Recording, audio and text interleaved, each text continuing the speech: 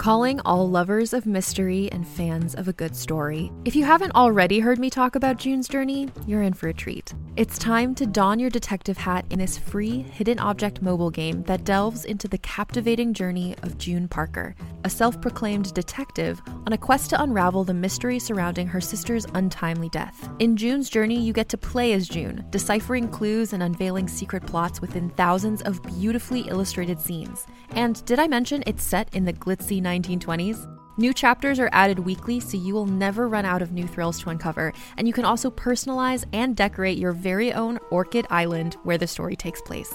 How sharp are your detective skills? Find out when you download June's Journey on your Android or iOS device, or play online via Facebook Games. Your detective journey awaits.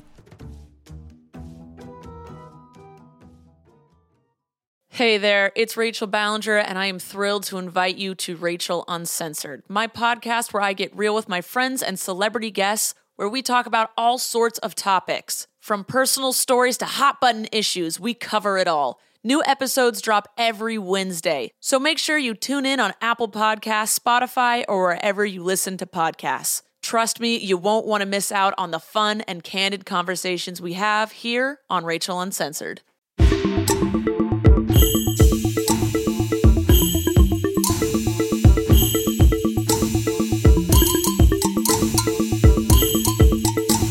Welcome to Bitches on Comics. I'm your host, S.E. Fleenor, and I'm super pumped to be here with a very special episode.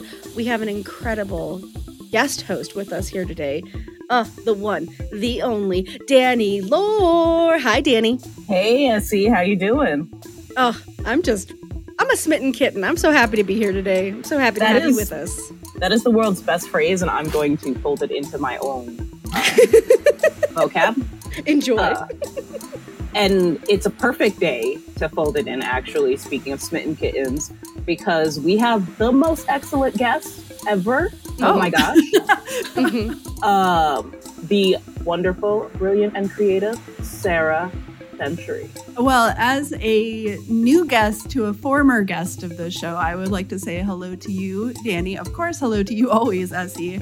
Hello to you, audience, who might know my voice from other things, like always being on this podcast. Oh, but the turns have tabled. Oh, I am on the other side of the microphone, even though that technically isn't a thing. Makes sense. Yeah. I was trying to figure out how to make it make sense literally for an hour yesterday. I was like, other side of the microphone, right? That's what Sarah will be. Because this is how I, cope as a human, as I think about the next day just a lot, the day before. But yes, oh my God, you're here and you're a guest. And Sarah, why are you a guest? What's going on? What's up? Well, you'd have to ask the people in charge about that, but I guess I can say no one's in charge here. Yeah, come on, let's be real. Yeah, the hierarchy is not a thing, but we have a book. I don't know why I said we, because I'm just talking about myself. Normally, I'm talking about all of us. I guess we all have books, but today we're talking about the book A Small Light and Other Stories, which is my book that was put out through Weird Punk Books pretty recently. Yeah, it's less than a month old at the time of recording. Yeah. Tomorrow's so the 1 month birthday. So tell us a little bit about this book. What kind of book is it? What words are in? Oh, there are words in this. No pictures, by the way. I'm incredibly impressed. Make no mistake. This is a book with words in it. There is a bunch of short stories that I've written over the last few years, and it is horror short stories, most definitely. Just make no mistake on that. It is scary stuff, but it also is about, stuff like birds taking over the planet, hopefully, and ants taking over the planet, hopefully, and things like that, I guess. I like how you said that as if it was in opposition to the horror story, but I read those stories and I'm not sure. Yeah, exactly, right? It's very ambiguous who I want to win in these stories. Personally, Sarah, I think we the readers won, so it's all good. Yeah, that's true. We really did. Thank you. Well, Sarah, I've been trying to remember how you put it because I was like, oh, I'm going to say what kind of horror Sarah does.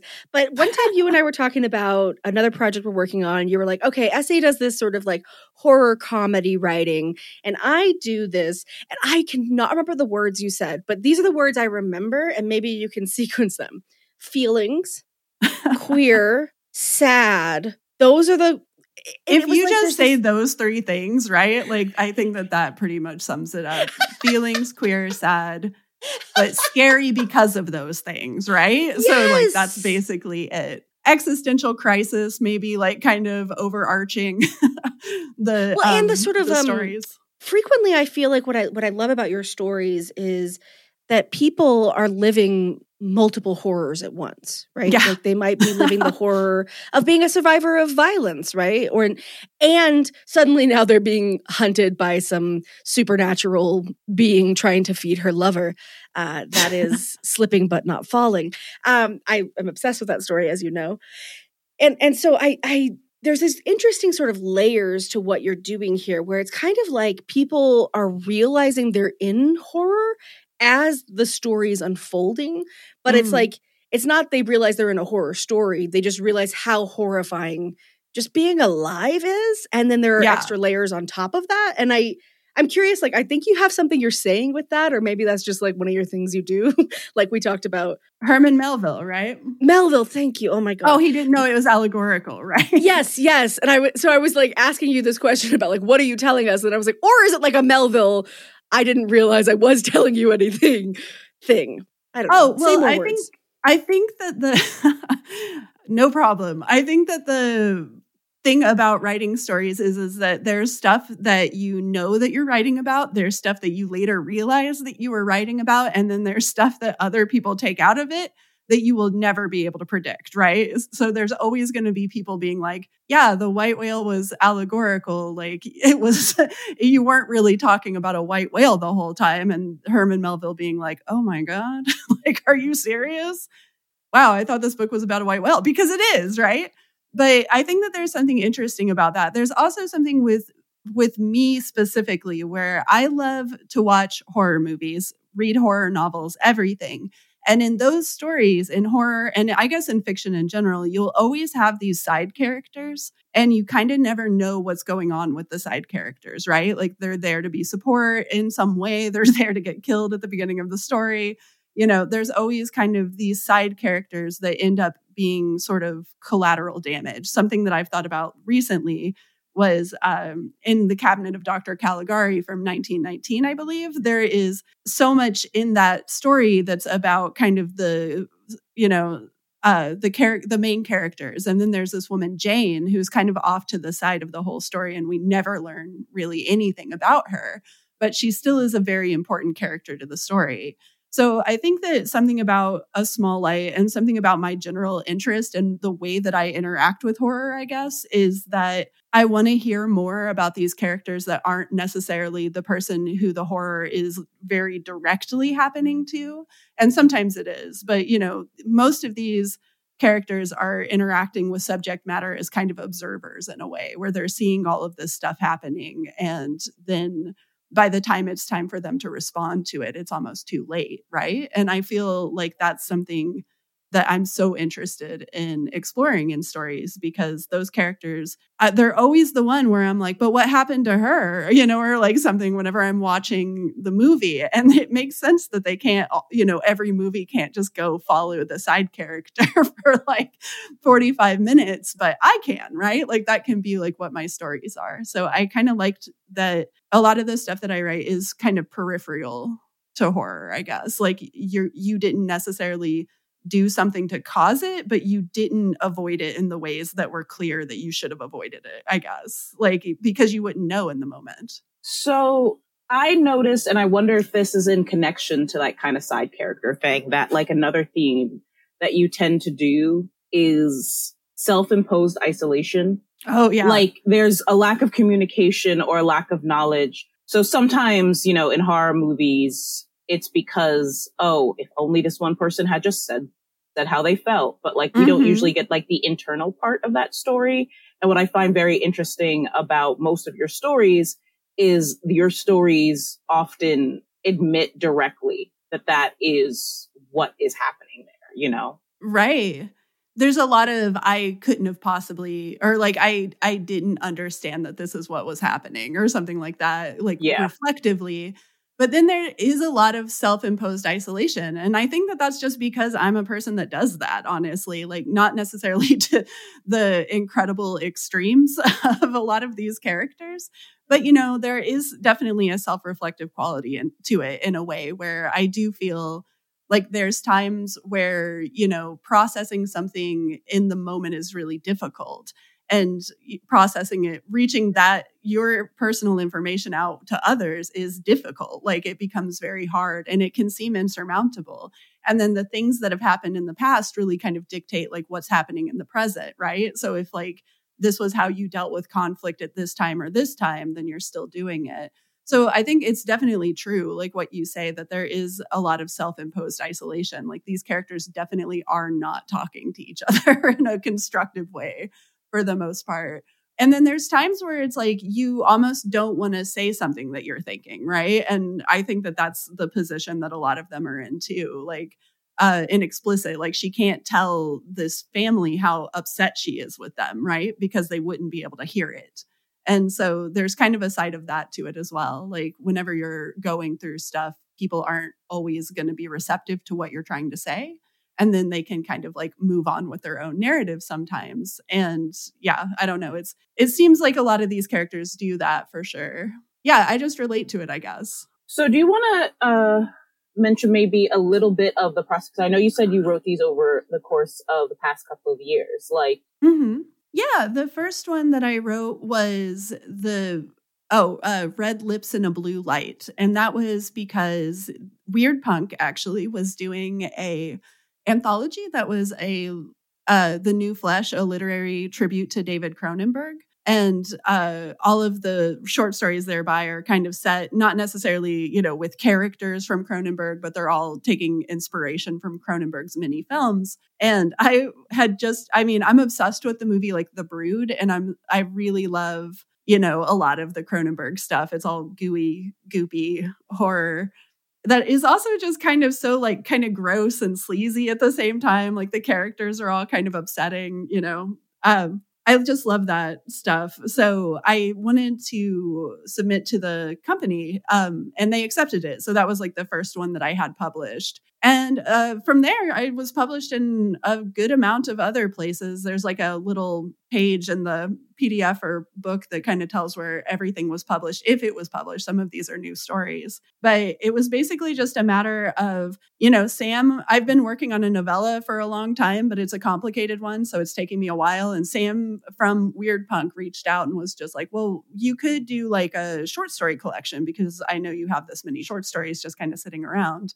And that's how it came together. It took like a little while, but once we decided to do it, it was like, oh, we have like 2 weeks to do it. So like, let's do it super fast. And we came up with art for it. We had to discuss the art a lot and the cover and everything like that. But it was fun. We just kind of like, Sam is local. So we just kind of drank like a 6-pack of like, I think it was like Miller Lite maybe, or something, like Tall Boys. We just both drank like 3 of them and like for like 4 hours just sat on the porch and just kind of like talked about what we had in mind for it, which is not what the cover turned out to be at all. Like we had this kind of, it was like the vibes are still there, but the ideas that we had that we were trying to hash through, like they just weren't what we ended up going with, because he kind of just had this piece by Don Noble just kind of sitting around. And he's like, what about this? And it's like, oh, yeah, that looks exactly like this book. So let's go with that. And it has big vibes from the titular story, A Small Light, you know? Yeah, it was so weirdly perfect because we were like, I want it to have birds on the cover and I want it to have fish on the cover. And like, you're like trying really hard to meet in the middle, because we both have like, he has to respect the aesthetic of Weird Punk, right? Like they do a ton of books on that website and they're all great, awesome books. So check them out. But it's like there's an aesthetic there. And yeah, I was like, exactly. I want to do like a watercolor cover. But then we ended up still having a watercolor cover. Like the back of the book is a watercolor piece by my friend Tana Thornock. So, well, I was hoping you would actually talk a little bit more about the back cover. I know that was one of the pieces you were really excited about. Yeah, I was excited. Initially, I wanted Tana to do the front cover, but it just kind of didn't quite work with the time.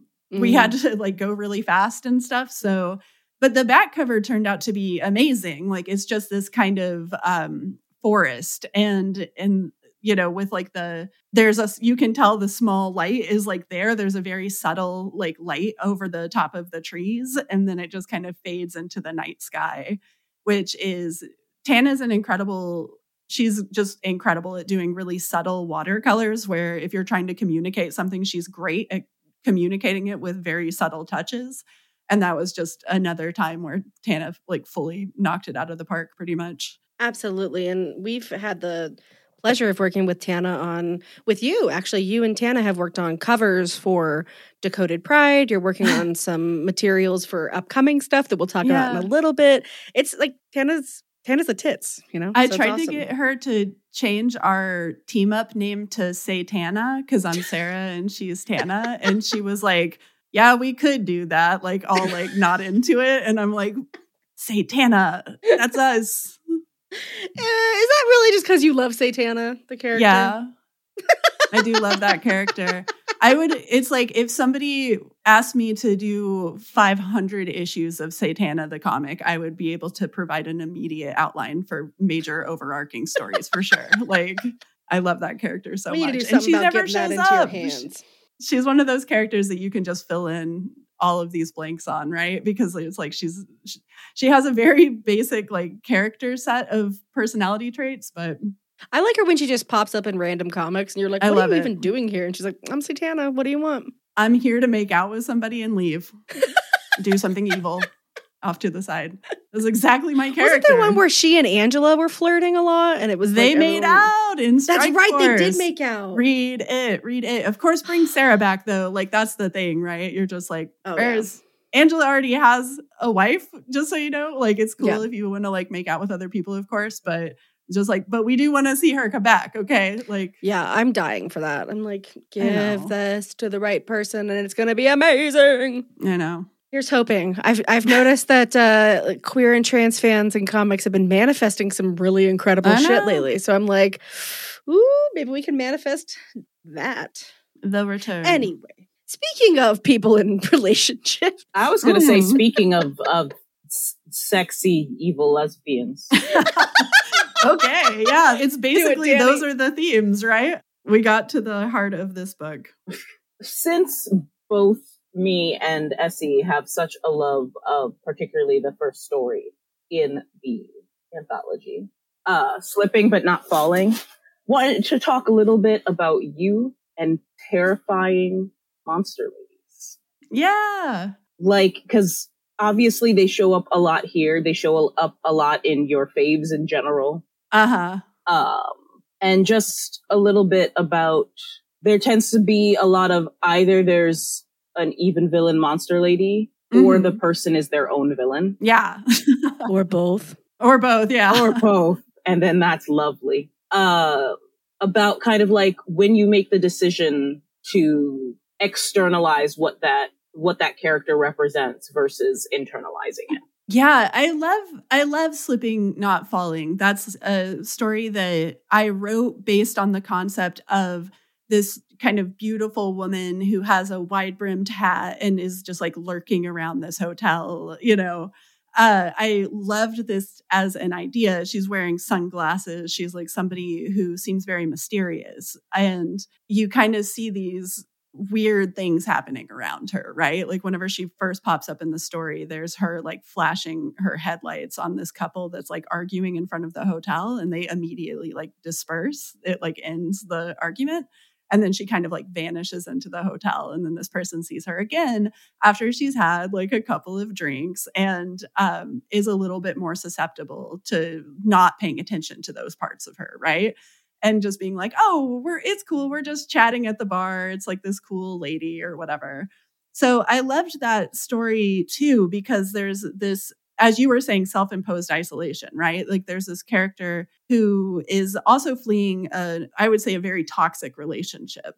And the way that she's going across the country, kind of just driving as long as she can before she gets a hotel room, and she's worried about money. She's worried that her sense of resolve isn't strong enough to go through the things that she knows she's going to have to go through, because obviously leaving somebody physically is the very first step in a very long process. You have to cut ties with somebody that you've been with for a really long time. And it's difficult. It's difficult even if it's just a friendship or something. But if it's, like your domestic partner, then it becomes even worse. But I have many times in my own life gone on these kind of long road trips, and it's always scary, right? It's hard to do it without kind of noticing how weird everything is. Like you're going through these towns in the middle of America or something, and everybody doesn't know you. But there, it's very clear that people don't know you because they know everybody, that they see. Like it's a town that has like 500 people in it or something. So you have these moments where you're kind of stopping in these unfamiliar places, and you are vulnerable, just straight up. A lot of people go missing doing stuff like that, right?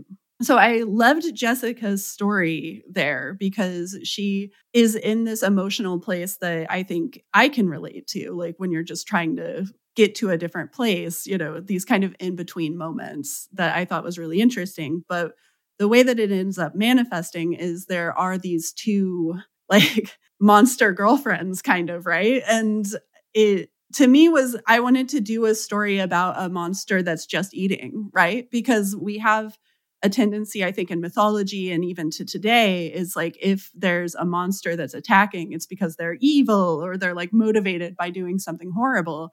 But Sasha kind of eats personalities, and the sea monster eats people, right? So there's kind of this counterbalance for them, where it actually works really well. They're like actually a much more functional couple, right? Than almost, I think, anybody in the rest of the book. But then it's kind of... I hadn't thought of them as like a symbol of a really healthy relationship. Isn't it so weird, right? But I wanted that. Like, I was like, I kind of like both of them. And that's why... Normally, I would steer away from this. Like, there's like a little epilogue at the end of that story, right? Normally, I would steer away from doing something like that because I'm like, you don't need to drive the point of something home that hard, right?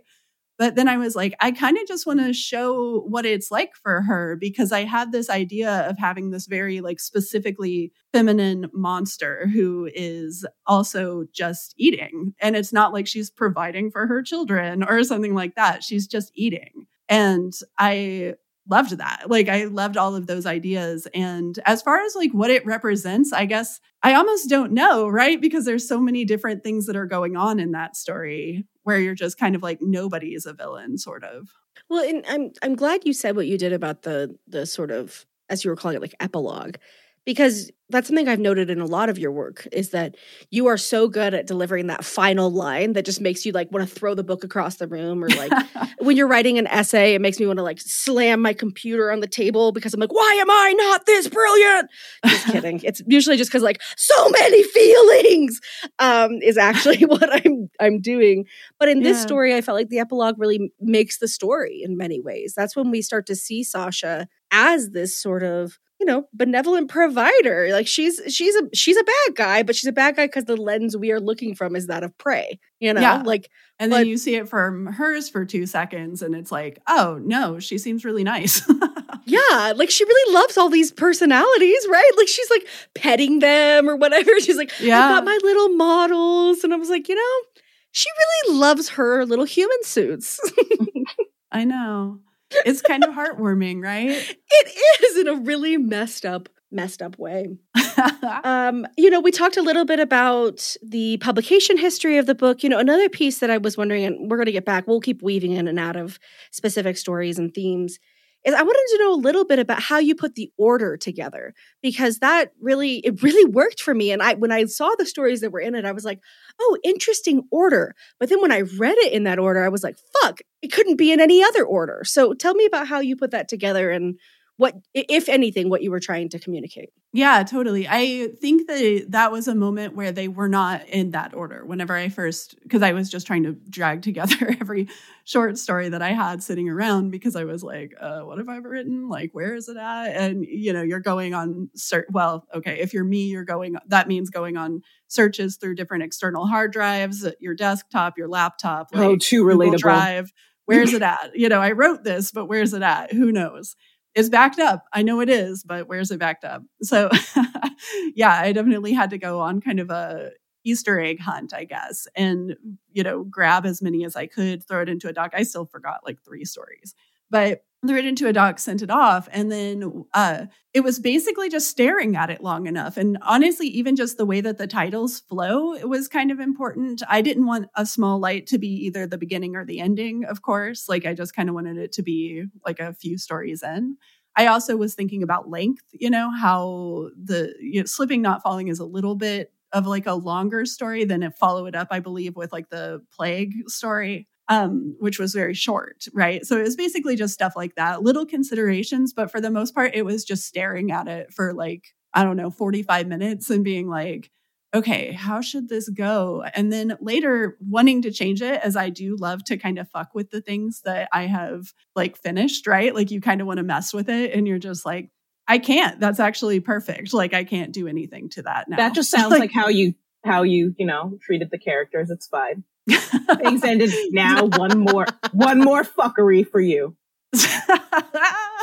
We're gonna close on one fuckery. Yeah, exactly. In particular, with the order, was there any particular thought in, and the answer might be no, I don't know these things, or explicit being later on? I found it really interesting because, one, the visuals of that story being incredibly haunting. But also just how internal that whole story is.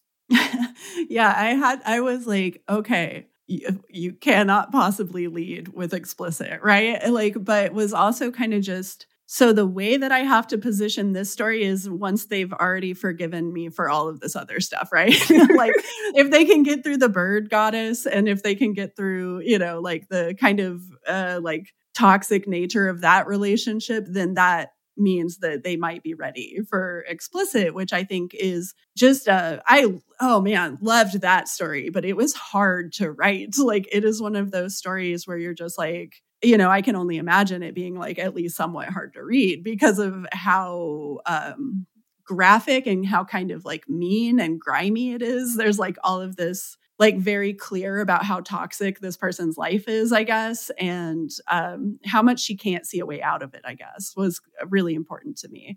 Like, I loved that character. I loved kind of the class commentary of that story and there's class commentary like all over my stories. It's pretty much everything I write, I guess, because I'm just a really poor person. And so it makes it kind of easy to think about that kind of stuff. And financially, Sarah's a wonderful person.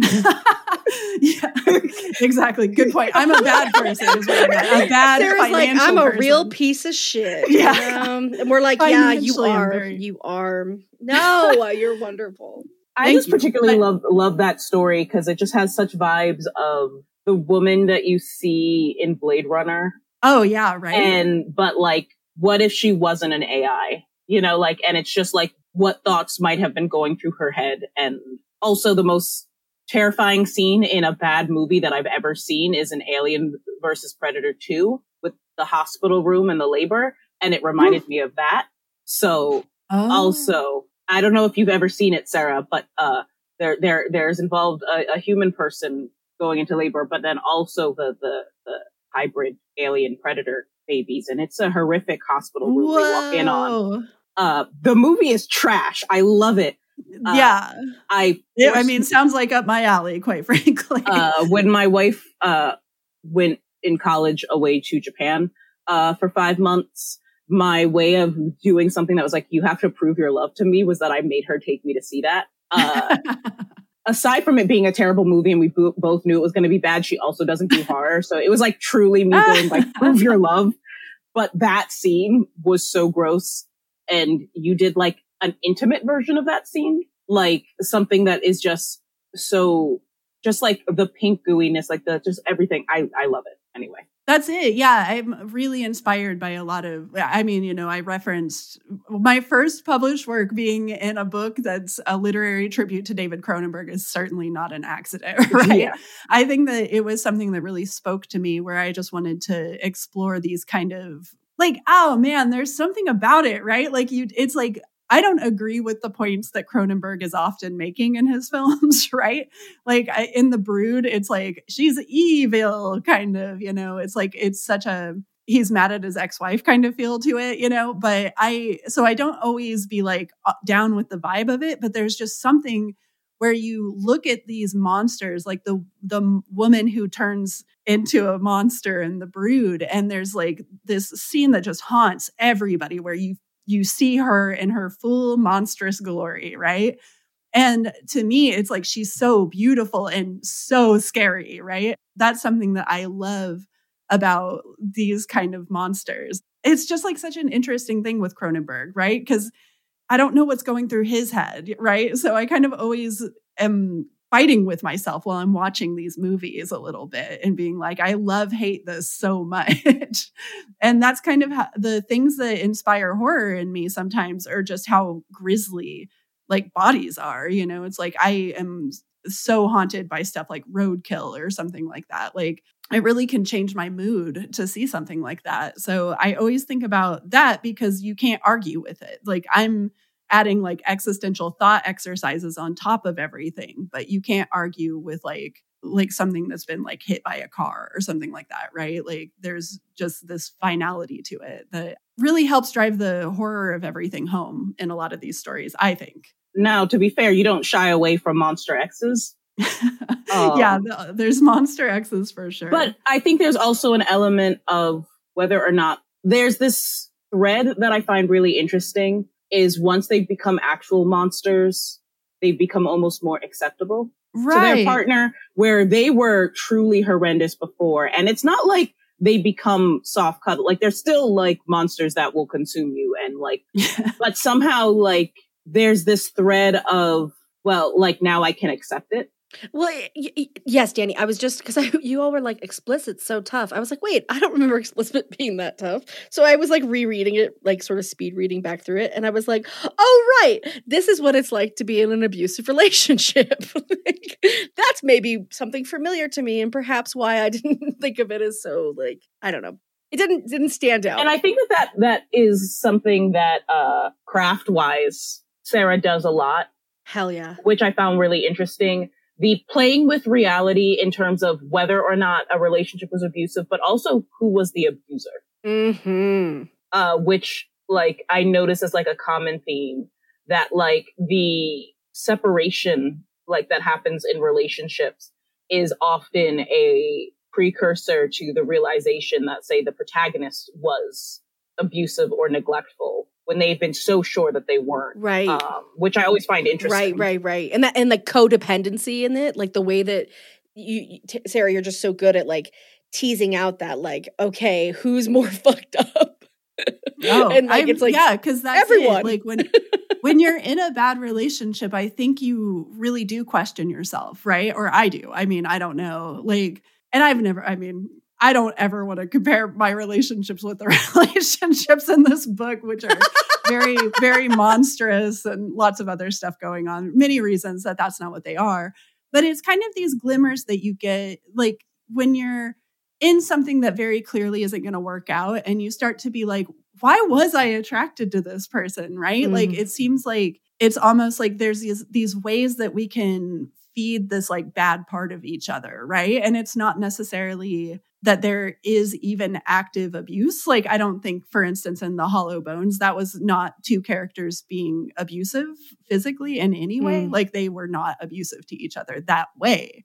But it's complicated, right? Like, you want to think about, that is the one for me that manifests that the most, because you read this character who is being kind of awful to her girlfriend the whole time. And just to be clear, like the character that I relate to the most is Sin. Sin is the character who is with this person who kind of treats her badly, but the whole time she's going through like poverty, fear of where she's going to live if they break up, like just a lot of things that keep them in this relationship together. She has these moments where she like can't face reality. She's kind of agoraphobic in a way. But then I also think that the main character that you're hearing the story from has a lot of issues where she's shutting down, like she doesn't talk to her. She ignores her on purpose. She like withholds affection. So to me, it's like neither of those characters mean to hurt each other. Like they both really love each other. And I think it's very clear that they love each other through the entire story. But like they can't get over each other. Like by the end of the story, you realize that even like years, decades into the future, they can't get over each other. But you just still know that it can't work, right? And that it's bad. Like it's not a good relationship. So I always think about stuff like that because to me, in Explicit, it seems a little bit more clear that her ex-wife was physically abusive. But in this one, it was more that they just have this very toxic partnership where, you know, it's not a clear-cut line through the middle where we know who to be friends with, right? And that's why I thought it was so important to choose the point of view character so specifically in that story, was to show how whenever somebody is going through a hard time and you're just like treating them like they're a burden, it can be so damaging. And they might, I don't know, become a bird deity. Like maybe. As happens sometimes. You know, Danny, I want to go back to what you were saying though, because I think that we haven't fully explored the idea of like accepting the partner more as monster than as not. And I really loved that insight, Danny. I hadn't thought about that. And so that's why I started like my brain was going ding, ding, ding, ding, ding. So I took us in a tangent. But I would love to hear, you know, I don't know if you had more you were saying, Danny. I think I might have interrupted you.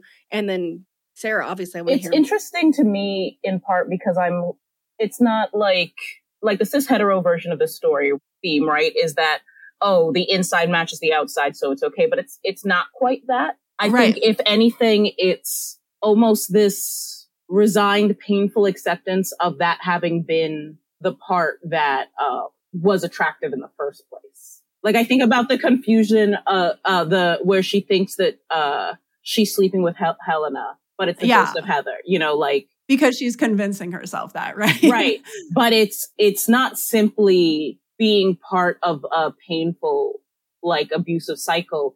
It's the being drawn into it, right? It's the being attracted to the things that she doesn't want to be attracted to, right? And I Explicit, think, Oh yeah. And I'm sorry to interrupt. In Explicit, I think it was very much too that, she can't really imagine a life out of it. And there is something attractive to her to like just kind of handing the reins over to somebody else. Like this is a character that definitely struggles a lot with self-loathing, I think. And the way that it manifests is that she's pretty susceptible to some of the things where if, you know, I don't know, I feel like in a lot of situations, people are just like, well, clearly that relationship wouldn't work out. Like, why did you be attracted to that person? In this, it's like, in part because of it, right? Like you see this side of them that you're reading wrong, kind of. And like the way that people kind of change and evolve, there's a reason why they're more accepting of the monster, because once the person becomes who they are, like if somebody grows beyond you and becomes something kind of without you, then you kind of can't negotiate with it anymore. Like they have kind of become this different thing than like what you initially thought. But just because you didn't think it doesn't mean it wasn't there, right? So I think showing that kind of gradual, not necessarily like they're becoming monsters, but they're becoming who they are. And that's when you don't have a say anymore, right? Right. And especially since it also always ties into a lack of surprise. Right. I think like you play a lot with the I should have seen the signs like concept, especially in those monster stories, right? Where the character does acknowledge that it was always there. It was always something that they just decided not to notice. Yeah. And like it becomes more clear as time goes on, right? Which is kind of how it is with people, you know? It's like, did we just slip into one of my therapy sessions? Because I just kind of feel like maybe Sarah's been reading me in every story in this book and I just didn't get it until Danny just said this. I hope I'm reading a lot of people in this book, honestly. Like, you know, in a gentle way. I'm trying to read myself, you know, like I've definitely been in friendships that went wrong. I've been in relationships that went wrong. There's people who I don't talk to anymore, like that kind of thing. Like, it's just kind of, there's certain points where you do kind of have to like go your separate ways and or just resign, I guess, is like what happens in Explicit. But, sometimes people just change in this way that I honestly do think is really scary because, time is going to change all of us. So you have to kind of have this eye to the future and be like, am I going to become Maestro Hulk or whatever? Like, am I going to become the evil Hulk of the future who kills all the superheroes?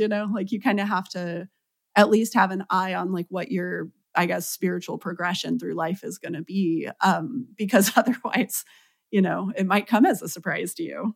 Now I'm like, okay, what sort of spiritual practice do I need to start engaging in so I do not become the future Hulk who kills all the superheroes? It's called just having an existential crisis that never ends. If you're me. If that's all it takes, I think I'm on the right path. Yeah, I think you're like at least tapping into that energy somewhat. Well, it's amazing because as much as there are so many central tenets, I think that, and Danny, I'm so glad you're here. You've been pulling out all these beautiful threads. Metaphors you come back to, which I have another one I want to ask about, but for some reason my brain doesn't want to do that yet. There's so much going on. And then each story is so unique. They're each set in these incredibly lush, but I don't mean lush in sort of the plant way. I mean lush in sort of the like filled in way, like lush worlds that are like, oh my God, of course Sasha would exist in this world. Like how would Sasha not exist in the world of slipping but not falling? And I think it's because I maybe heard it before I read it.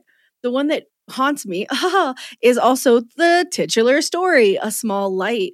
And I've tried to sort of explain it to friends before, and I think that you may have explained it to me this way, but it's like camping is the real horror. And that is so funny to me, but also so it's rendered so beautifully in this, where there's like nature as danger while also being beautiful, which is, true, right? But I want to hear a little bit more about A Small Light, where it came from. And yeah, like, am I wrong? Is the main horror not camping? I want to hear it all. I just want to say my theory first, because then Sarah can be like, you're both wrong. Is that what I loved is that camping still served both as the thing that the protagonist had never wanted to share, but also the thing that because of that first love that her partner never shared with her. Up until that point. And like very often the distance in a lot of Sarah's other stories is either shown as a psychological thing or as a supernatural thing, but the distance was actually like a real thing metaphor, like just this entire like going camping, that is such this distance between them. Yeah, even from the start, right? It's presented in this kind of comical way where it's like, I don't really like camping and, I don't know much about it. I have a different vibe. We did this other stuff when I chose the vacation, right? And I'm doing this, but I'm not saying that I'm not that into it, right? Like those kind of things where you try to just kind of be like, you know what? I'm going to be open-minded about this. I'm going to try it. And then it turns out, that there is something that your girlfriend just never talks to you or your wife never talks to you about, like never. And that's a huge part of the story is that we do kind of keep these secrets from each other, not necessarily intentionally, but there is this part of it being both camping is the villain, the ex that she isn't necessarily not over because the ex is gone, like the ex is not in the story, but is haunted by. And so thereby like lives in her memories with this person sometimes, right? And like that's a part that you can't touch. You have no control over that. Like you don't understand it. They don't communicate it with you when it happens because they are afraid of what the results would be, like that kind of thing. I think that there's something just intrinsically terrifying about the woods because they're scary. There's monsters in there, but something scary about that. Something scary too about having these parts of someone that you're involved with that you don't know and are afraid to ask. And then it comes back as like a monster. And then there's at least more so in that story than I think some other stories. There's the vibe of, would this have happened had they gone camping sooner? Which is kind of right. Like I feel like when I'm like the metaphor is such like an actual real world thing as opposed to like the supernatural element, where you're like, if they had gone camping, aka the grief had been shared earlier, would this have happened? Right. But learning that this grief had been held onto and this horror had existed for so long means it's too late now, right? Yeah, like maybe it would have been less horrific had they talked earlier, you know? Yeah. And that story too, I had watched the movie What Keeps You Alive, which I love. I love that movie. It's very scary. It's about a murder wife. Like they go to celebrate their 1-year anniversary and one of them turns on the other and you find out that she's had all of these other wives and killed them all. And, you know, it's very over the top, but honestly, I think a wonderful movie, well-paced, terrifying. And that's the thing for me is like, it's so unsettling that the person that you love the most would be like a monster and you just never even noticed it. And like, that's not this story, but that's what that story is. And it just haunted me. I was so obsessed with it and I couldn't get over it. And I kept like being like, I can't believe she pushed her off the mountain, you know, just like absolutely horrified by it, because that is the fear, right? Is that I feel like I occasionally have like definitely a fear of commitment. And the fear is that you will absolutely miss every red flag because partners, whether you can commit to the wrong person, you commit to the wrong person. And that happens in life all plenty of people time. do, right? Yeah. Partners kill their spouse all of the time. Like it's not, you know, people will stay in relationships and then it turns out that they were working for the CIA for like their entire, 30 years that they spent together or something. Like stuff like that is mortifying, but it's kind of something that film addresses. There's a scene where they ask why they got married and she's just like, you'll never really know what's going on inside of somebody else's head, but you take the risk because that's what love and life is. And of course, it's like in the context of like her wife is going to murder her. She like knows it and is kind of trying to pretend that that's not about to happen. But I wanted to do a story because this story haunted me so much and I was just like scandalized by it. And I was like, I want to do a story where it's like it has a happy ending and the wives just love each other so much. I love that this is your happy ending. No, that's it. I was like, I got halfway through it. The wives love each other so much. This does not have a happy ending. And I tried. Like I fought with this story so much being like, I just want them to be in love and end this and resolve it. And there was no way to resolve it. Like you couldn't resolve it without it being this like wonderfully ambiguous moment of like, is she going to turn on you? Like, is it going to be this or is it going to be that?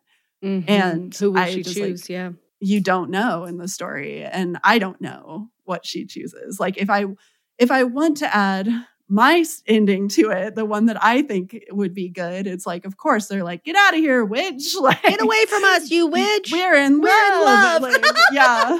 And then it's just like, but, and if I wanted to give it like a standard horror ending, it would be like the conclusion of like murder, death, all of that. But with this one, it was like, I can't simplify it like that because here's the thing. We have these open-ended questions with everybody, right? Like you never know. Really, in a way, you can feel and believe things, but it doesn't necessarily mean that you physically can put yourself in someone else's shoes. So as much empathy as you can feel is still limited by your own perception. And I think that that's what's terrifying about it, right? Is like, no matter how in tune you are with things, you don't know.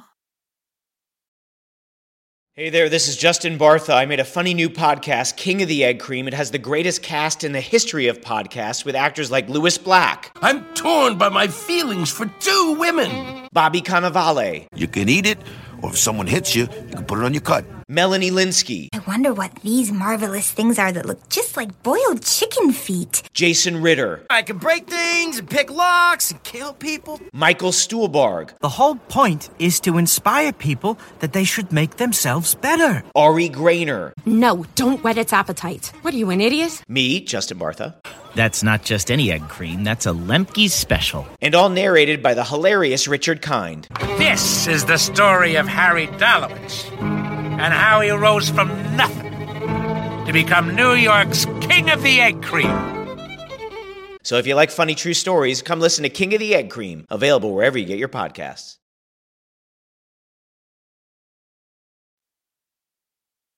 Hey everybody, earlier today I made myself a sandwich and I thought to myself, if I could rate and review this sandwich, I would give it 5 stars. And I would say this sandwich is so incredible. It was the best sandwich I've had literally in days. And it was everything I wanted it to be. And that would be a positive review. That would help me see what audience responses were to my sandwich. And, you know, it would just be really a helpful system. I wonder if there's another situation where rating and reviewing would come in handy. Oh my God. No, you could rate and review this podcast, and then that helps us find our audience, and it helps us find whatever we've lost. It helps us find what we've lost. Helps us find our socks, our keys, our cell phone. People don't talk about it enough. When you rate and review, it really changes someone's life. Yeah, it's going to change my life, that's for sure. And we like to read the reviews, you know, the ones that are positive, that say soothing and nice things. 5 stars. We'll give you 5 stars as a listener. You give us 5 stars as a podcast. 5 sandwiches. This podcast, let's face it, is 5 delicious sandwiches.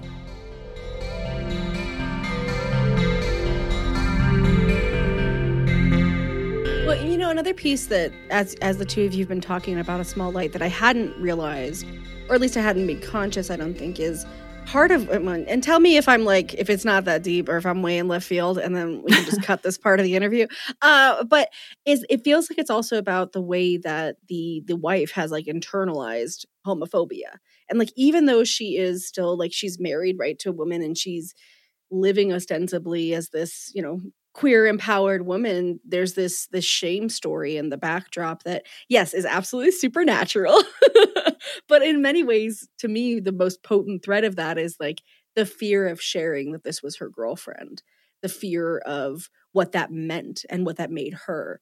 And I think we all love playing. I mean, Danny loves werewolves, as we know. We all love playing with that, like, what is evil? What is queerness? What is transness? Like, how do these things get treated as evil? Are they evil? What's more evil than like a witch in the woods, right? Perhaps homophobia. And I don't know, I was starting to feel those pieces come together. So now, Sarah, you tell me, no, you're wrong, Essie. We have to cut that, you weirdo. You know, whatever. Like, I just want to hear what you think of that. I think that there is reflections of that definitely in Hollow Bones. I think that there's actually a scene where she pulls away from her girlfriend in public and like doesn't want to engage in any kind of PDA.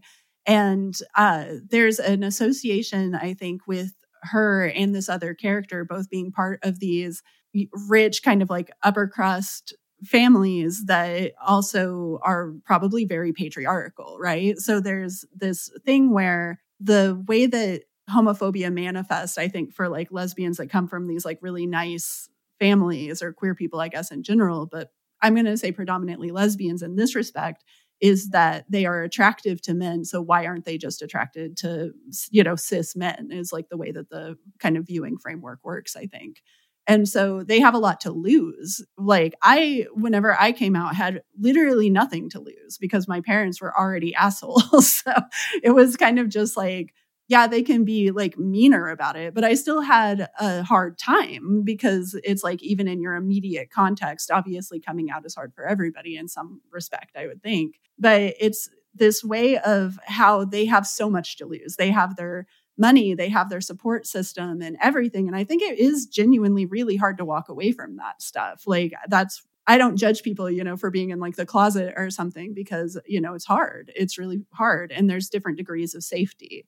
But then there's also different degrees of like, if I come out or if I treat my partner on the same level as you would expect me to treat my husband, right? Like, then you would have this kind of different reaction where people, they're waiting for something else to happen. Like, they're like, oh, this is like the phase that they're going through or like whatever. So I just think I wanted to drive home that these are characters that repress themselves because they have a lot to lose. Like, there's just plenty of things that could go wrong in their lives that it's like that is still something in the relationship that maybe they're not expressing openly because it probably makes them feel bad. Like, you know, being embarrassed of your partner probably makes you feel like shit. And so, you know, but it's not necessarily from you, but it is, right? It's just kind of an interesting dynamic, I think. And that's how I felt about the person too in a small light, because I think that she has a lot to lose. It seems like her family is a lot more accepting, but it also seems kind of like she would be a little bit emotionally withdrawn because she probably spent a long time in the closet. Well, and I just love that, you know, I ask you a question about one thing and you're like, and bring it back to the class analysis, which I fucking love because that's what makes your story so rich. Ironically. Don't fire me, please. Please let me be on the podcast. You're fired. No, I want to be here.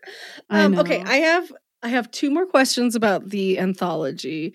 One is about the metaphor of water. So, you know, I think it's pretty common in a lot of science fiction, fantasy, and horror to use water to symbolize liminality, portals. And I do see that absolutely in this work. But also you use it, and again, this I think happens to various degrees in other people's work, but fuck other people. We're talking about you.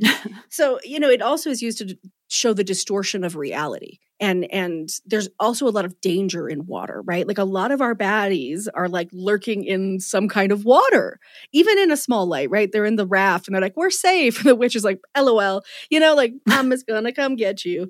And that is like so interesting. So why are you so fascinated with water? Did I read your metaphor right? Have you ever thought about your fascination with water before? Well, okay, first I want to say that sharks are not bad guys, right? Sharks are good guys. And humanity does bad things to sharks. So the fact that we have so many horror movies that have sharks as the villain, I don't necessarily always agree with, because I'm like, yes, but here's the thing. They're terrifying, right? Like they're these like evolution machines. And the thing that's scary, just kind of inherently in a literal sense, is that water is overwhelming. We cannot survive in it on our own. We cannot live in water. And that's scary. It's the same way that space is scary, except for space is like even more limitless. However, in our lives, like we know for sure that we haven't charted vast majority of the ocean. Like we have no apparent interest in that, I guess, as like a species. And that's terrifying just in and of itself. But I also think that there's something with water. The very first nightmare I ever had whenever I was a little girl was that there were these planks of wood that were all stacked over a pool. And the pool was full of sharks, and the sharks kept like, there were too many sharks in the pool, right? So they were like kind of like knocking each other over and biting at each other.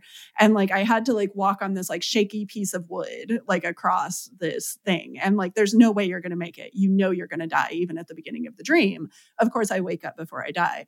But it's just like this blip on a radar, right? So there's something so precarious about that. Obviously, that's like a little kid metaphor for like bigger dangers or whatever. But it's the first memory of having a nightmare that I have, and it always has stuck with me. So even now I think about stuff like that, because once again, it's like, yeah, there's a bunch of sharks in this pool and they're going to definitely eat you if you fall into the pool. But also, why did somebody cram all of these sharks into a pool, right? Like, why are you doing that? Like, that's something that clearly humans would have had to have done. Like the sharks didn't put themselves in this pool. So like, why did they do that? So there's still is kind of like a hand of human complicity and, you know, humanity kind of always having to mess with stuff, right? Like you don't have to mess with the sharks. You didn't have to cram all the sharks into a tiny pool and like ask me to walk over it. None of this, it's like a scenario that shouldn't even exist, but it's also like metaphorical in a lot of ways. Brilliant. I love it. That's what I think water is just in general, is like this big, long metaphor that also, if you go into it, you die. Like you can swim which for a we while. See a couple times. You can't live in it, you know, like that's the thing. Like think about, it's like every scenario of you spending more than like 30 or 40 minutes in water starts to become a nightmare, right? Like what if you're swimming laps and you can't stop, you have to keep going for hours and hours, you know, but after your body starts to give way, you know that the water will overtake you. Or like if you try to go for a swim in the ocean, there's so many things that can just like kill you. We've all seen the video of like the little kid on the boogie board and the giant shark like shadow moving underneath it. It might be photoshopped, we don't know, but we've all seen this stuff, right? So it's just kind of like, as much as I think that humans are a villain to the ocean is also something that's just kind of like, hey, don't fuck with me. Like, don't come in here. Well, and you know, not that this is the shark podcast, though maybe it should be. You know, one of the things we don't talk about a lot is Sharks like on comics. Sharks on Comics. You know what? We're going to have to cut the interview now. I've got some rebranding work to do. Yeah, it's like sharks bite people because we've destroyed their natural food system. Yeah, 100%. And they bite people so rarely. You know what I mean? I know. That's the other funny thing. We kill like millions of them every year, Yes. So it's that idea of like the human hand being kind of creating the problem, but being unseen. That's really fucking interesting. That's something I think that will always appear in my work because it's like almost the times that I live in, right? Like we live in a world where we had paradise on this earth and like we're literally now wondering if we're going to be able to keep being alive on it because of us explicitly, like, like no question who's causing that, like it's just us. And there's complexity to it. Like, obviously, if anybody in this call could be like, you know what, I actually don't like climate change and I'm going to end it, like we would obviously do that. But there's like a whole societal web of complicity in it that makes it be so difficult to deal with. And I think at this point in our history, I have my hopes for our future, of course, but at this point in our history, it feels like all of the individualism that we have practiced is so coming back on us. And a lot of people's tendency is to double down on individualism. And then I think that there is a lot of people too that are just having to, some always, but some for the very first time are having to accept the complexity of all of the systems that are in place and how it's gotten to a place where it is very difficult for an individual to like single-handedly change something. But every solution to every problem is put on the heads of individuals. Mm-hmm. So I think that it's just kind of a fascinating thing. All of these stories are about individuals, definitely. There's, as you were saying, self-imposed isolation. These are people that live very in their own heads. But it's like there is still the horror of society all around them, even if they're alone in a room, like who built the room, like all of this. There's always kind of this larger context, I guess. I find it really interesting in particular because I feel as if the relationships in your stories mirror so much the exact way that you talk about humanity and climate change. Right. Yeah, I think so. Like the way in which like the individualism and things like that have affected things so much, but also the ways that what you do when it's too late to change that. Exactly. Yeah. Yeah. It's kind of, that's the way forward, right? Is for all of us to, and I am so far from the only person who's ever said this. So this is not a unique thought in any way, shape, or form, but kind of the way to the future, I think, is maybe trying to focus on self-sustaining communities. And I also think that is, for right now, the world that we live in is the most actively discouraged thing that you could possibly do. And it's also something that is so fraught. Like, it's so hard because you are a person and you are engaging with other people that have their own very complicated set of issues and their own set of concerns. And we can't always communicate with each other as gently as we should. And like all of those kind of things, it becomes very difficult. You never know like how things are being taken. You never know, and then you can kind of suss your way out of that in most situations. There's times when you just flat out disagree with other people that you love. And so there are a lot of complexities to it. Like, it's how I feel like almost everything manifests in life is that there is the situation, and then there's however many people or, whatever are involved. And then there's this larger system around it. It's kind of, you can't address any problem without looking at all of the other problems. And there's no way to see all of the other problems because we live on this planet that has so many other living organisms on it, right? But you can try. And that's kind of the basis of trying to go forward in communities. And you have this way of these stories, I think. It's people really having to grapple with that, like, and failing, honestly, because I think that we do fail doing that kind of thing, like all of the time. Like, you'll have these organizations that are, grassroots leftist organizations that ultimately crumble because of people issues. And I don't know what the way out of that is, like we kind of just have to keep trying. So this is not directly connected, but it's Bitches on Comics. The listeners are used to this. I was thinking about your deep love of animals, your deep connection to animals, your many, many animals. I was thinking about how you're a vegan and the importance of that in your life, how those things show up in these stories. And it made me come back to, and I think this will be a good sort of like center point around which to have the conversation. But I remember when you wrote the first draft of The Hollow Bones and you were talking to me about it. You had just done a new draft and you were like, oh, originally I had like all the birds were dying. And then you were like, but then I was like, what did the birds do? Like, why do the birds deserve to die? Like, that's ridiculous. Yeah. It's the people who have done bad things. And so you reworked it. And not only did it change the events of the story, but it changes the philosophy of the story, in my opinion. Where like nature is not something to be harnessed, but rather something to be part of. Forgive me if I'm too hippie, but this is my whole life. No, it's true though, right? Yeah, I am a nature baby. And so part of what I've been thinking about is that there's something really powerful in seeing animals not as antagonistic, I think. And so I guess I'd love to know a little bit more about how you knew you needed to make that change. And just, I guess I'm asking you to like have the conversation we had privately on the podcast. Sure. Yeah. No, it's fine. I think it's an interesting thing to talk about. I think it's an important thing to talk about because I do think that there's a tendency to overuse violence in horror. I understand why. Obviously, I love violent horror films. There's so many violent horror films. Like Hellraiser is like so goopy and gory and gross and has all of this like flesh coming apart at the seams. That is Hellraiser's vibe.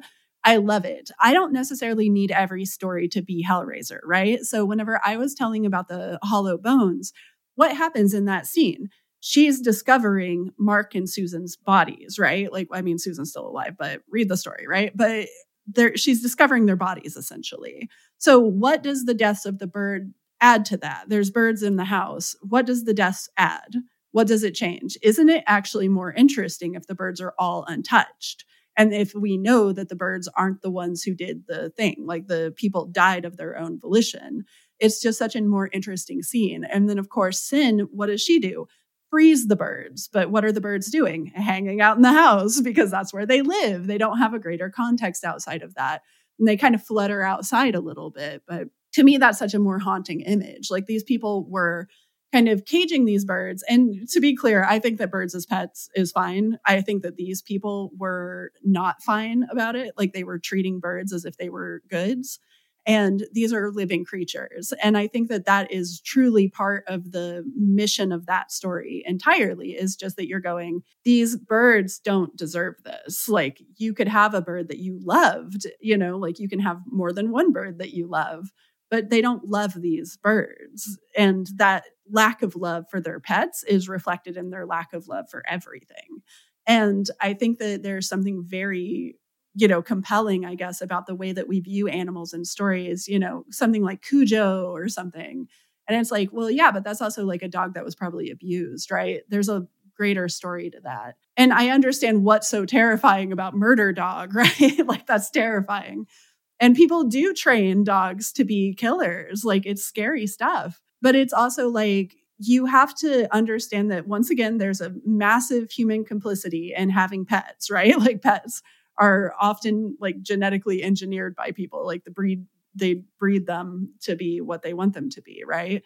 And so therefore they no longer, in the same way that we are, they're not a part of nature, but they are, right? They still have like their instincts and everything, just like we do. It's all very interesting, but I think that people in general are extremely dismissive to animals. They don't treat animals well always. And I've seen a lot of abuse cases. Like if you are affiliated in any way, shape, or form with animal justice, I guess, like you just are aware that there's a lot of abuse that it's done on people. Like it's done on creatures that don't have a voice. Like they can't talk about it, they can't write a story. So I guess kind of having this reflection in my stories of these birds who, first of all, they should be alive. Like they die their own ways. Like there are birds that die in this story, but it's not through human violence. It's more of a story of them growing power, right? Because right now we're afraid if birds are even going to exist on this planet, like going forward, right? Like there's people who are worried that birds are going to go extinct. And can you imagine how horrible that world is, right? Like birds are annoying and, squawky, but they're also so beautiful and so important to everything, like our understanding of the planet. Evolution created them. It's just like, whatever version of evolution you believe in. But I think that it's just, there's something beautiful about the way that birds are, but we don't really respect them in our lives. Like, probably we do, right? But humanity overall doesn't always show birds the respect that they deserve. So I think that that's kind of the reflection of it in that story specifically. But I always want to be advocating for animals because, especially in horror, I have rabbits. Like rabbits are treated so badly in fiction. Like it's like, if you want to communicate something, show like a skinned rabbit and people will be like, that's horrifying. It adds the tension, but you never hear about this rabbit. You don't view the rabbit as a creature that had a personality. It's just very heavy handed to me as someone who like loves rabbits and has gotten to be really good friends with a lot of rabbits. It's like there's a personality to them that is neglected in that story. And while we don't delve into the mindset of the birds in any way, shape, or form, I loved that the story forces you to respect them. See, I knew you'd have some fucking brilliance to drop on us like it was just a normal thing you were saying in your normal day, because that's what it's like talking to you. Danny, I only have a question about the little things that come and go. Did you have any other questions about the other stories? Aside from my own not brilliance, at simultaneously talking earlier about two stories at the same time, when I was both talking about Red Lips and Blue Lights and Explicit earlier, and I want to apologize for that. I was like, I know both stories, but for some reason I started talking about one.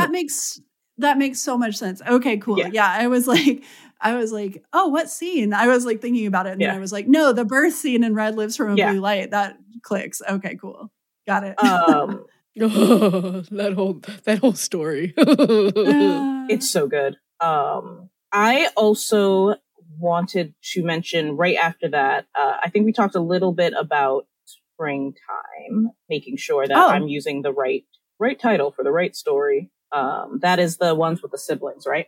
Yeah, that one has the two siblings. And I found that really interesting because a lot of times you have passing references to siblings, but you tend to talk more about moms.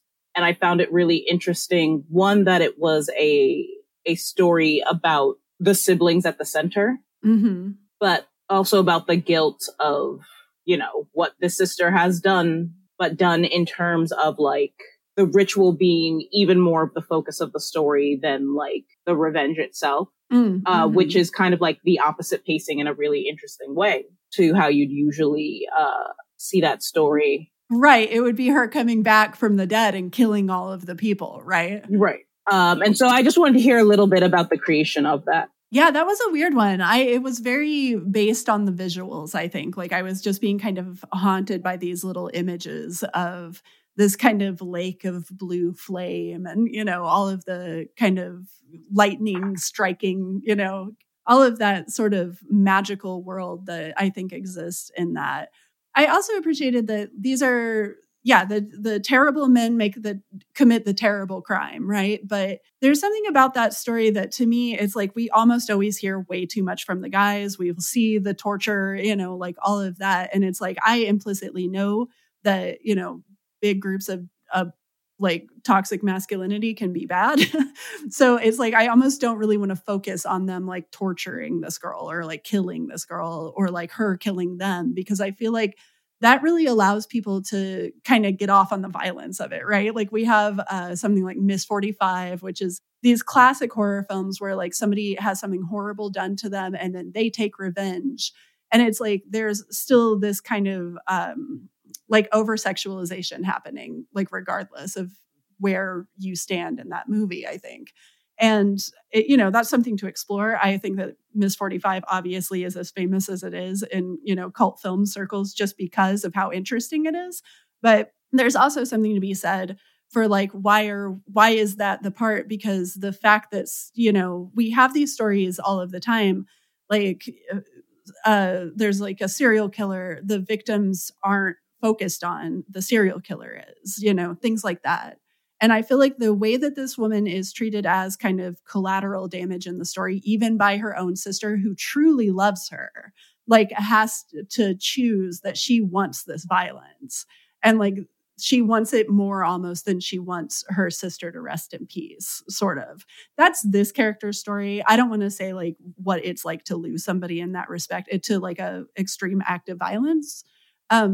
I don't think that can be like a uniform experience for everyone.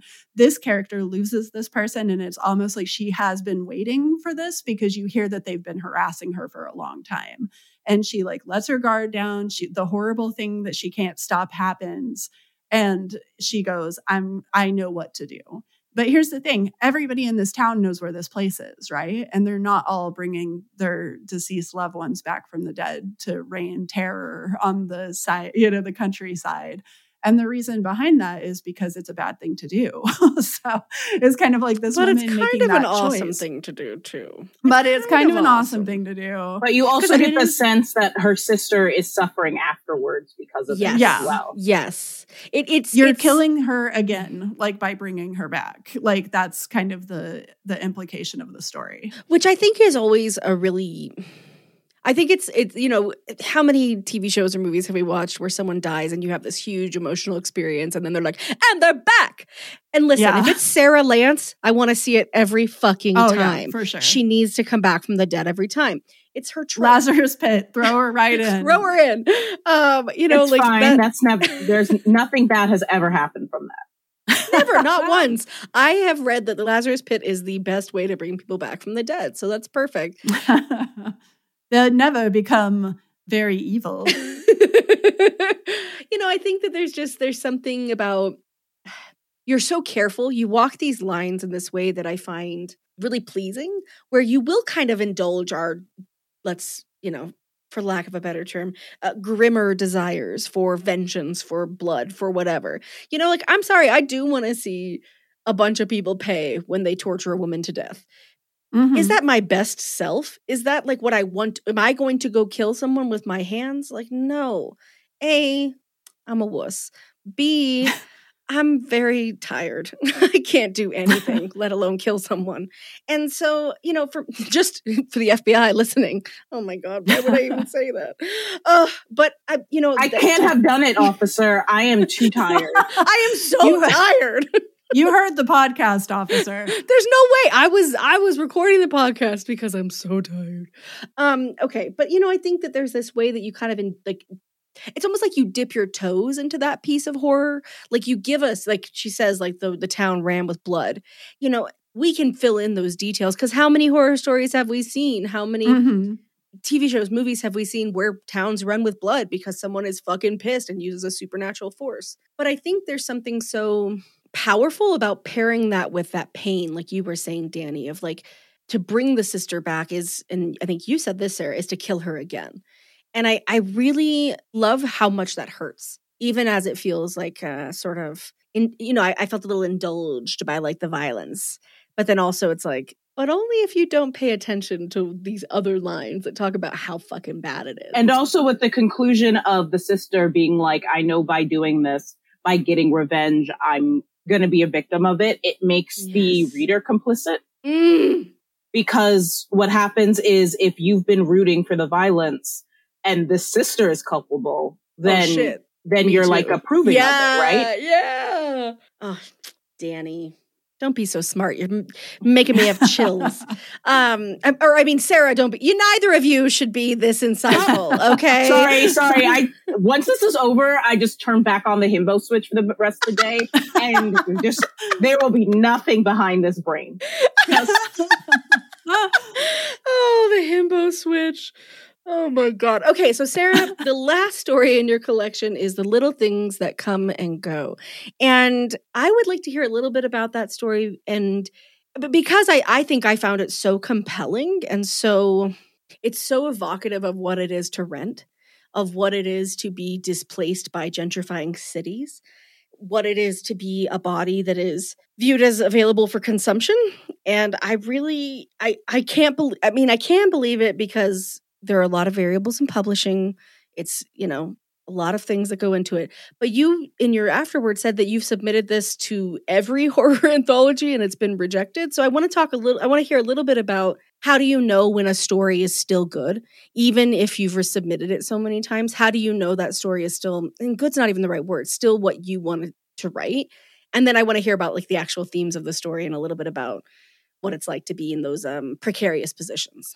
I just can't get over this story. Like, this is a story that really stuck with me. It spoke to a lot of the things that I was going through in a certain time that was genuinely kind of unsettling. And I couldn't let it go. It's such a weird concept, but it also is to me, it's an important concept because this person is trying again and again to start over. And there's no way for her to start over because things just keep piling up. Like, she can't get rid of things. She can't not be the person that she is. Like, there's parts of her that need to change and she doesn't know how to change them. And then you see this kind of reflection in her body, which is like in the backyard, like being devoured by ants. And that's saying that change is inevitable. You can't not change. You will be forced to change regardless of if you choose it or not. And to me, that was there's these kind of like heavier metaphors of the story, but there's a lot of personal stuff in it too, because I feel like this really reflects a moment of my life, even though it's kind of fantastical. There's just like this moment where I was struggling with a lot of the same things that this person is struggling with. And that to me was what made me really hang on to it, because as much as it kept being rejected, I just kept being like, I can't let it go. Like, that's it. Like, you can't. There's certain things where you're just like, it'll find a home somehow. Like, even if I end up printing it in a zine or something, and like, I just can't get over it. Like, it's something that I think needs to be said in a horror story. I'd been watching Secret Ceremony. There's this movie with Elizabeth Taylor and Mia Farrow that I'm obsessed with. And it's truly like just this masterpiece of discomfort. There's so many uncomfortable themes in that movie. In that way, it's hard to find. It's from 1968. It's not one that I always can recommend to people, but it's one that I am so haunted by because it's very much characters that interact with each other in this very brief moment. And it's so uncomfortable. And then they change in the way that they didn't want to change. Like, they become, alienated from one another in very violent ways. So I thought that there was something of that movie that really found its way into that short too. Basically. Are there plans for more stuff? I just want more. That's all I'm here for. Yeah, I just wrote a short story called Owl Mask that's about a person in an owl mask that goes and kills a bunch of people. And the person who is also like, she kills a bunch of rich people. And there's a rich person who like thinks that she's awesome and wants her to keep killing all the rich people. So there is more of basically this same thing on the horizon for sure. Well, and in that vein, Sarah, I know that we just recently did an adaptation of The Hollow Bones for our narrative audio horror fiction podcast. I never know what order to put those words in, so if you hear it different every time, friends, just know I am also trying my hardest. But Sarah, I want to hear a little bit about that. I'll do some of the logistics so you can just be a brilliant artist and tell me about what is going on with that. But just for listeners, we launched a new audio horror fiction podcast in December of 2022, kind of a soft launch because there's cool news coming and I can't even tell you it yet, but follow us on socials at Bitches on Comics, at QueerSpec, at queer_spec on Instagram, and we will be sharing soon. Very excited. But we have started this new podcast called Decoded Horror Channel. And as I was saying, The Hollow Bones is one of the first 5 episodes of that. I think it's actually episode number 5. And that is an adaptation with you doing voice acting. It's called The Hollow Bones, which obviously you would know if you've read the collection. So I just want to hear a little bit about, where did this come from? The short stories are collected under the title Graveyard Orbit. And then we also have this really cool narrative anthology that's going to be starting pretty soon here called The Tales of the Sapphire Bay Hotel. So I really just wanted to have an excuse to hear, people are going to get to hear the episodes, but this is a chance for us to hear from you, the mastermind behind all of it. How did this come together? What were you doing? Why? Go. Horror radio has such a amazing history. And I love horror radio. Like I've listened, of course, to all of the Lights Out, the Suspense, the, sorry, wrong number. Like these are things that I truly love. But I also love all of the modern stuff. Like Black Women Are Scary is incredible. I, have been on the No Sleep podcast. I love the No Sleep podcast to varying degrees. Sometimes I'm mad at the stories, but they also put out so many stories that it's like, I'm hooked. I'll buy every subscription forever. They, sell subscriptions to their seasons. I've bought every single one, and they're on, I think, they're about to go into 19. So I am dropping the money on the No Sleep podcast. Like I will probably continue listening to it as far as it goes. There are so many different horror podcasts. I think horror is one of those genres where sometimes people are like, I don't really like horror.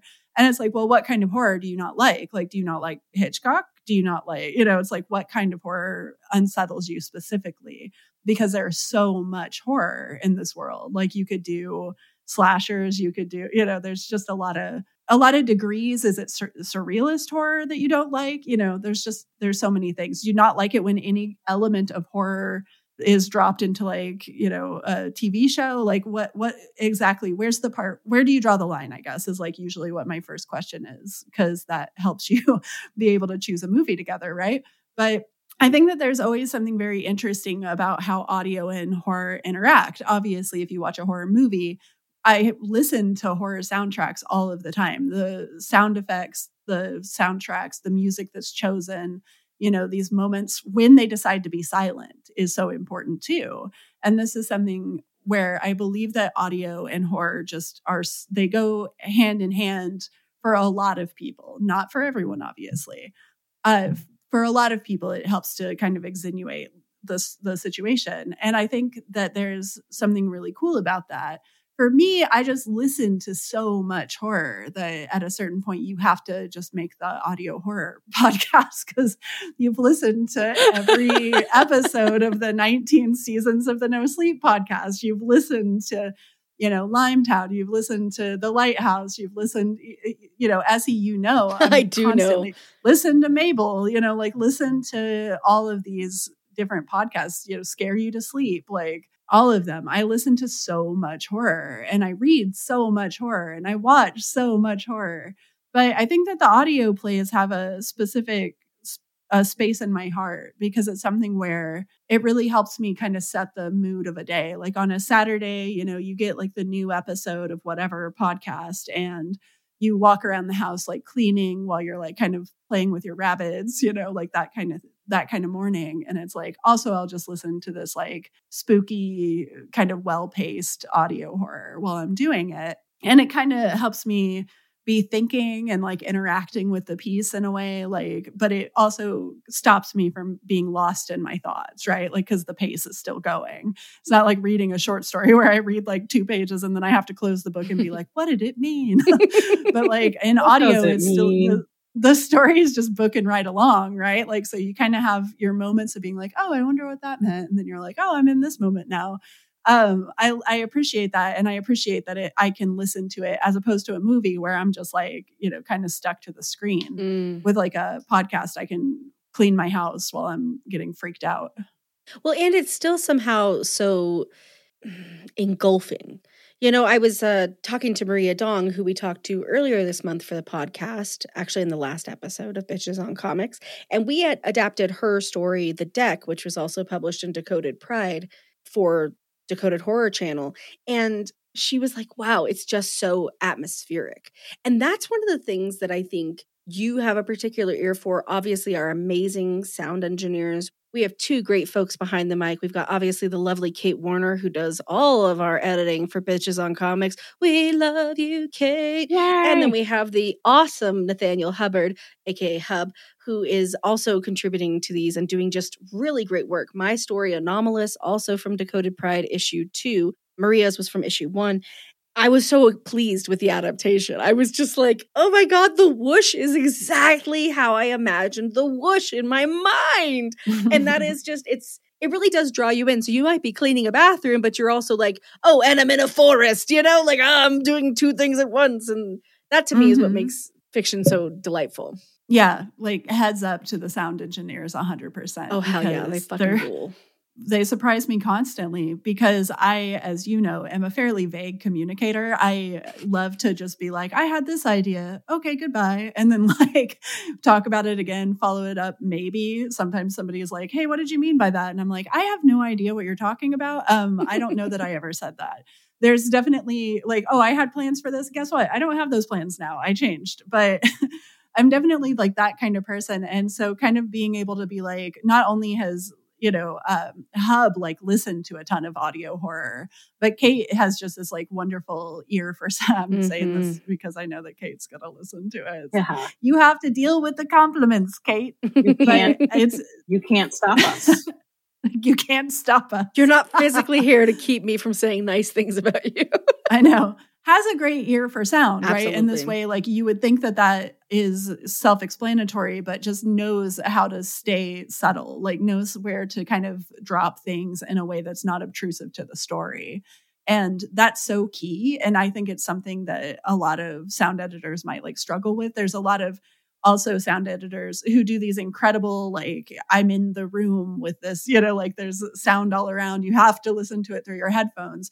I think Hub and Kate are both like incredibly gifted in making something that I can listen to on headphones. I can listen to it off of headphones. Yeah. And either way, it's like dragging you in, right? Absolutely. Absolutely. And I think that's a testament, now you have to deal with compliments, Sarah, so get over it.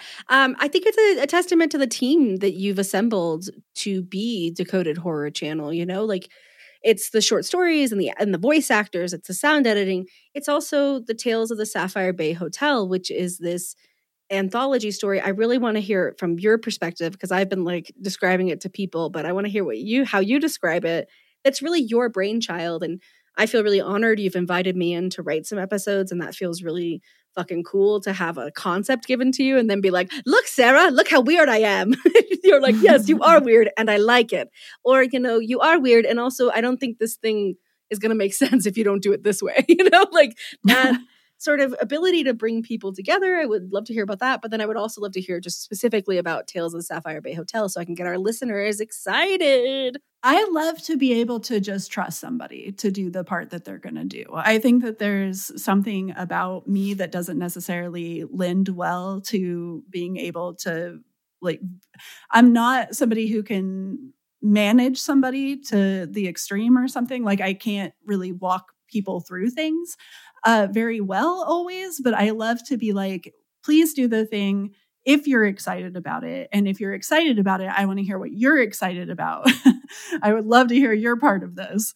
And then that's where it becomes kind of a collaboration, but it's also like, I just want to know that they're going to do the part that they're going to do and like do it in a way that I would never have done it. I don't want it to be me. Like if you ask somebody else to do something, I think that people can be very protective of like their concepts. I never really feel that way because I'm just recycling concepts in general. Or I'm like taking different spins on different tropes or whatever. Like I don't feel like I'm like, the leader of ideas. But I also think that there's something really wonderful about I don't know what it is. And I don't necessarily think that it's due to my world or like who I am. I think that I have been truly gifted at being able to find people who are just great at what they do. And who also maybe are in a place where they want to try something new. Like that's been kind of the magic combination. Like not only are they talented, but they also kind of want to play in a different sandbox than what they have been. And I'm like, cool, well, I have 7,000 sandboxes. So please choose any one and we'll talk, Part of it is just trusting people, having faith in people, knowing people, knowing that people are going to be able to do the thing that you're asking them to do, and also will be able to do it in a way that you didn't ask, right? Like ways that are new, that sometimes present new challenges, but also overall are going to make it be the thing that is theirs and not necessarily yours, right? It becomes ours in a way. But you have this idea for the Sapphire Bay, which is this, haunted hotel. Love the haunted hotel. That's all that is. Basically, like, straight up haunted hotel, ghost hotel, evil hotel. These are my favorites. Like, I can't get over it. I love hotels that are evil. Isolated evil hotels. Like, bad things are happening there. We all have memories, like all of that. Favorite trope. I just love it. And having it next to the ocean, of course. And then there's like a weird sculpture garden in the hotel's property that's like overgrown and forgotten, but it comes back to life. Like, these are all the metaphors that I just like. I will never get sick of them. And they're also like these tropes that kind of just keep giving. Like, you have the setup of like weird hotel, and it's like, well, I can go 700 seasons on that, because what happens in a hotel, you meet totally different cast of characters again and again and again. So it's just a perfect concept to me. And the rule system is like out the window. You don't have to have one really, other than like the sculpture garden is generally over there. But if you want to move it in your story, you can, because it's make-believe land. It's an evil hotel. It can move its sculpture garden. It can move its sculpture garden. The sculpture garden moves. It's like one of those things. I love that stuff. But the concept in general has really just kind of been like, yeah, I love horror podcasts, but I haven't really seen one that has these kind of unique and specific ideas that I have, right? Like, you see glimpses of it in other works, but I want something to be queer, like regardless of how many queer anything there is, there needs to be more. And that's kind of double true in the world of horror podcasts. There's definitely representation. There's queer people who are working in this realm, but there should always be at least a little bit more queer themes. Haunted hotels deserve way more queer people in them, right? Like, these are all things that I would like to see more queerness in. I would also just like to see a variety of people working on it. Having this kind of big group around me has been thrilling for that reason. Like, you want to hear other people's ideas and kind of see where they run with things. You and I were talking about this once, and, like, I haven't listened to all the podcasts in the world, so how would I know? But in many ways, I've listened to many horror podcasts, thanks to Sarah. And I would say we have one of the most weird, diverse, trans, and queer casts ever. And I say weird because we've made intentional choices to cast people in roles that, as long as they're not going to cause gender dysphoria, right? We're not going to make anybody have a horrible life for a podcast. We're really like, okay, what kind of people are you comfortable portraying? What genders? Okay, great. We're going to plug you in here. We're going to plug you in here. We're going to plug you in here. And we really have been so inclusive in that way. And I think it's incredible. I'm so in love with this process because it feels so fundamentally queer and trans. And I think that's something to be really proud of. And, that was one thing I wanted to point out. And then the other one was like, these are full audio plays. The Tales of the Sapphire Bay Hotel. It's like listening to an old radio horror show. You're going to hear sound effects, all those pieces, but also there's different actors. It's not a narrator. In some cases, there are narrators, but they're not like, it's not the same way the short stories from Graveyard Orbit are. And I think it's going to be really exciting to see, how long have we been working on, Sarah? 3 years? We've been actively, that's after you sort of crafted the idea and workshopped it a bit. Like, we've 3 years of writing. Is that right? Mm-hmm. Yeah, it's been a long time. And it's hard to write an audio play. Like, it just is. It's not as easy as you would think. You really have to lean into the dialogue and the setting of the scene, I guess, in ways that it's like the way that we learn things is through the dialogue for the most part. So it's kind of this different vibe, I guess.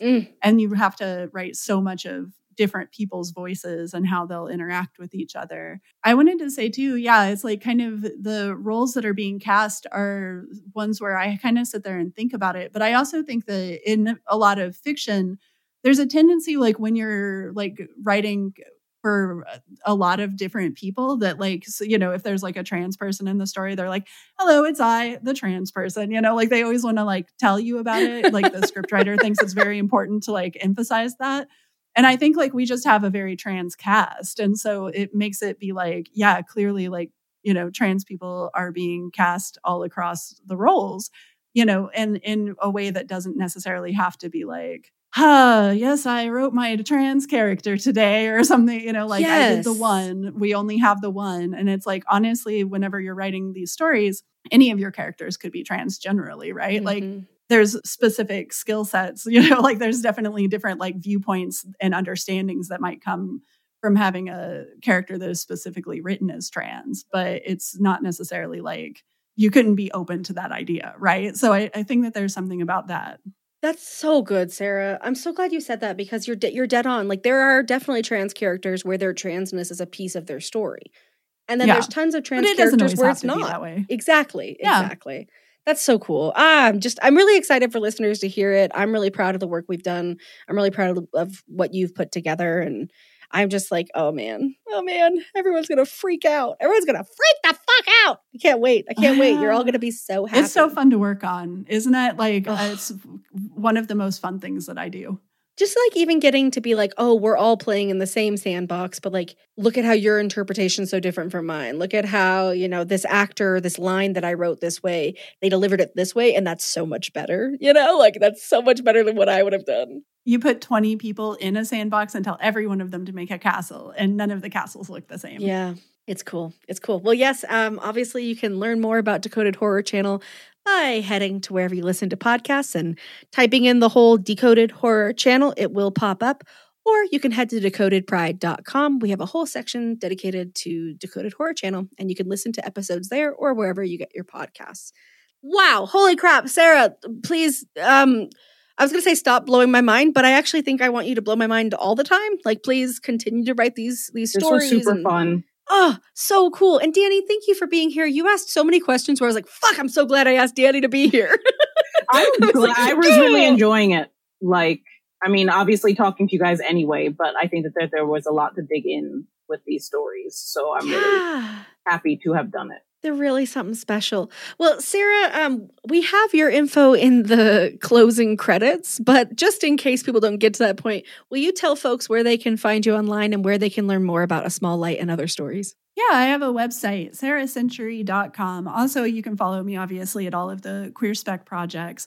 If you want to pick up A Small Light and Other Stories, which I personally think you should, it's an anthology that is available on the Weird Punk shop. So while you're at the Weird Punk shop, please look around. There's so much good stuff on there. And if you're a fan of A Small Light, I would say that it's obviously a unique book in any context.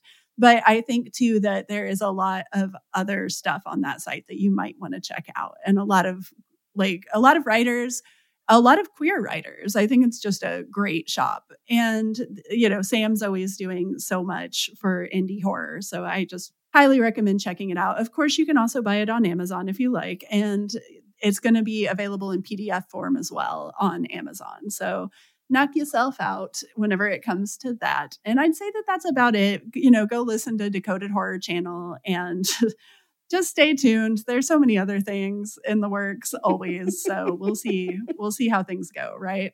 And if you want to learn more about Weird Punk books, we highly recommend checking out episode 141, Like a Punk Label. That's where we sit down with publisher Sam Richard of Weird Punk Books and talk about what it's like being a horror publisher, being a punk horror publisher, and have a good time. Sarah and Sam get into it. It's pretty cool. So I'm excited for you all to tune into that and everything else we have going on.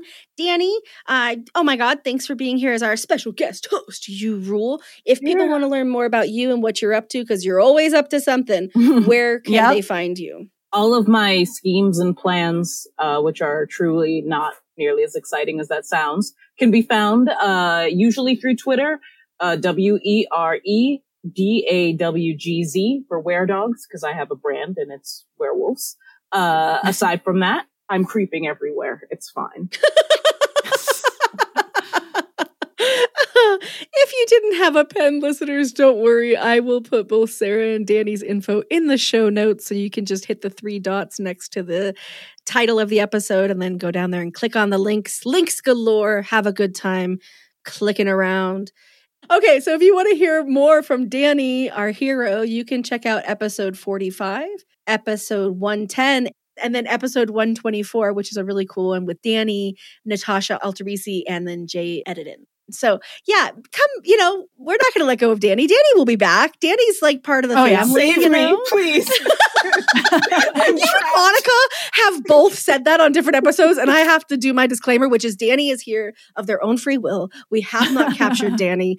Please do not think that is what we are doing. They pay me good money to agree with that. I mean, what? Oh, Lord. Thank you, Kate, for making us sound amazing and cutting out all the times I flubbed. Thank you so much, Monica. We love you. We miss you. Can't wait to see you soon. I'm going to be interviewing someone with Monica this week. I'm so excited. Nice. And I am just so happy for our listeners. So grateful for our patrons. Love you, Sarah. Love you, Danny. Love you all. Have a great day. Yeah. Yeah.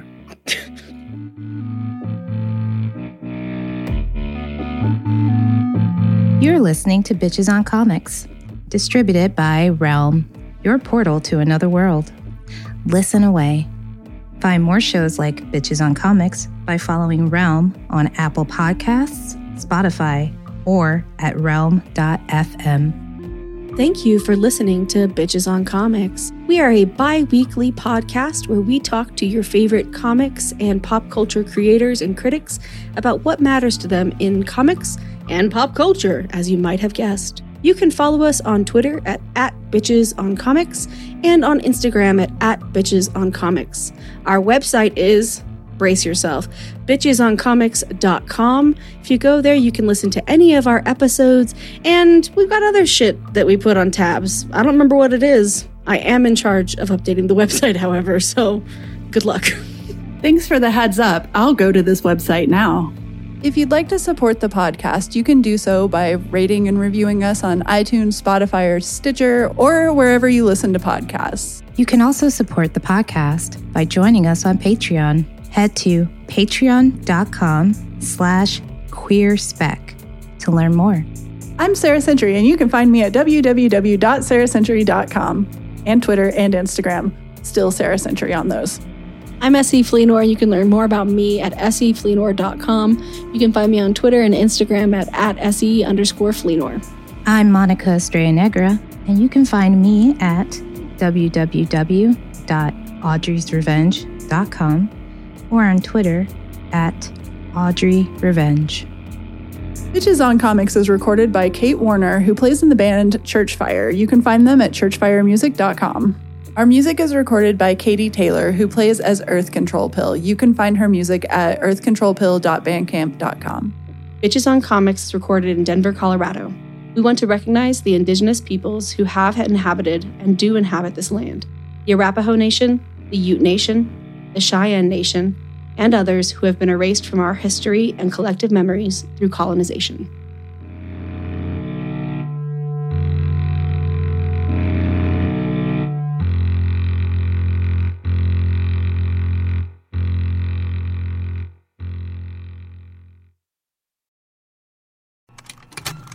Contained herein are the heresies of Radolf Burntwine, erstwhile monk turned traveling medical investigator.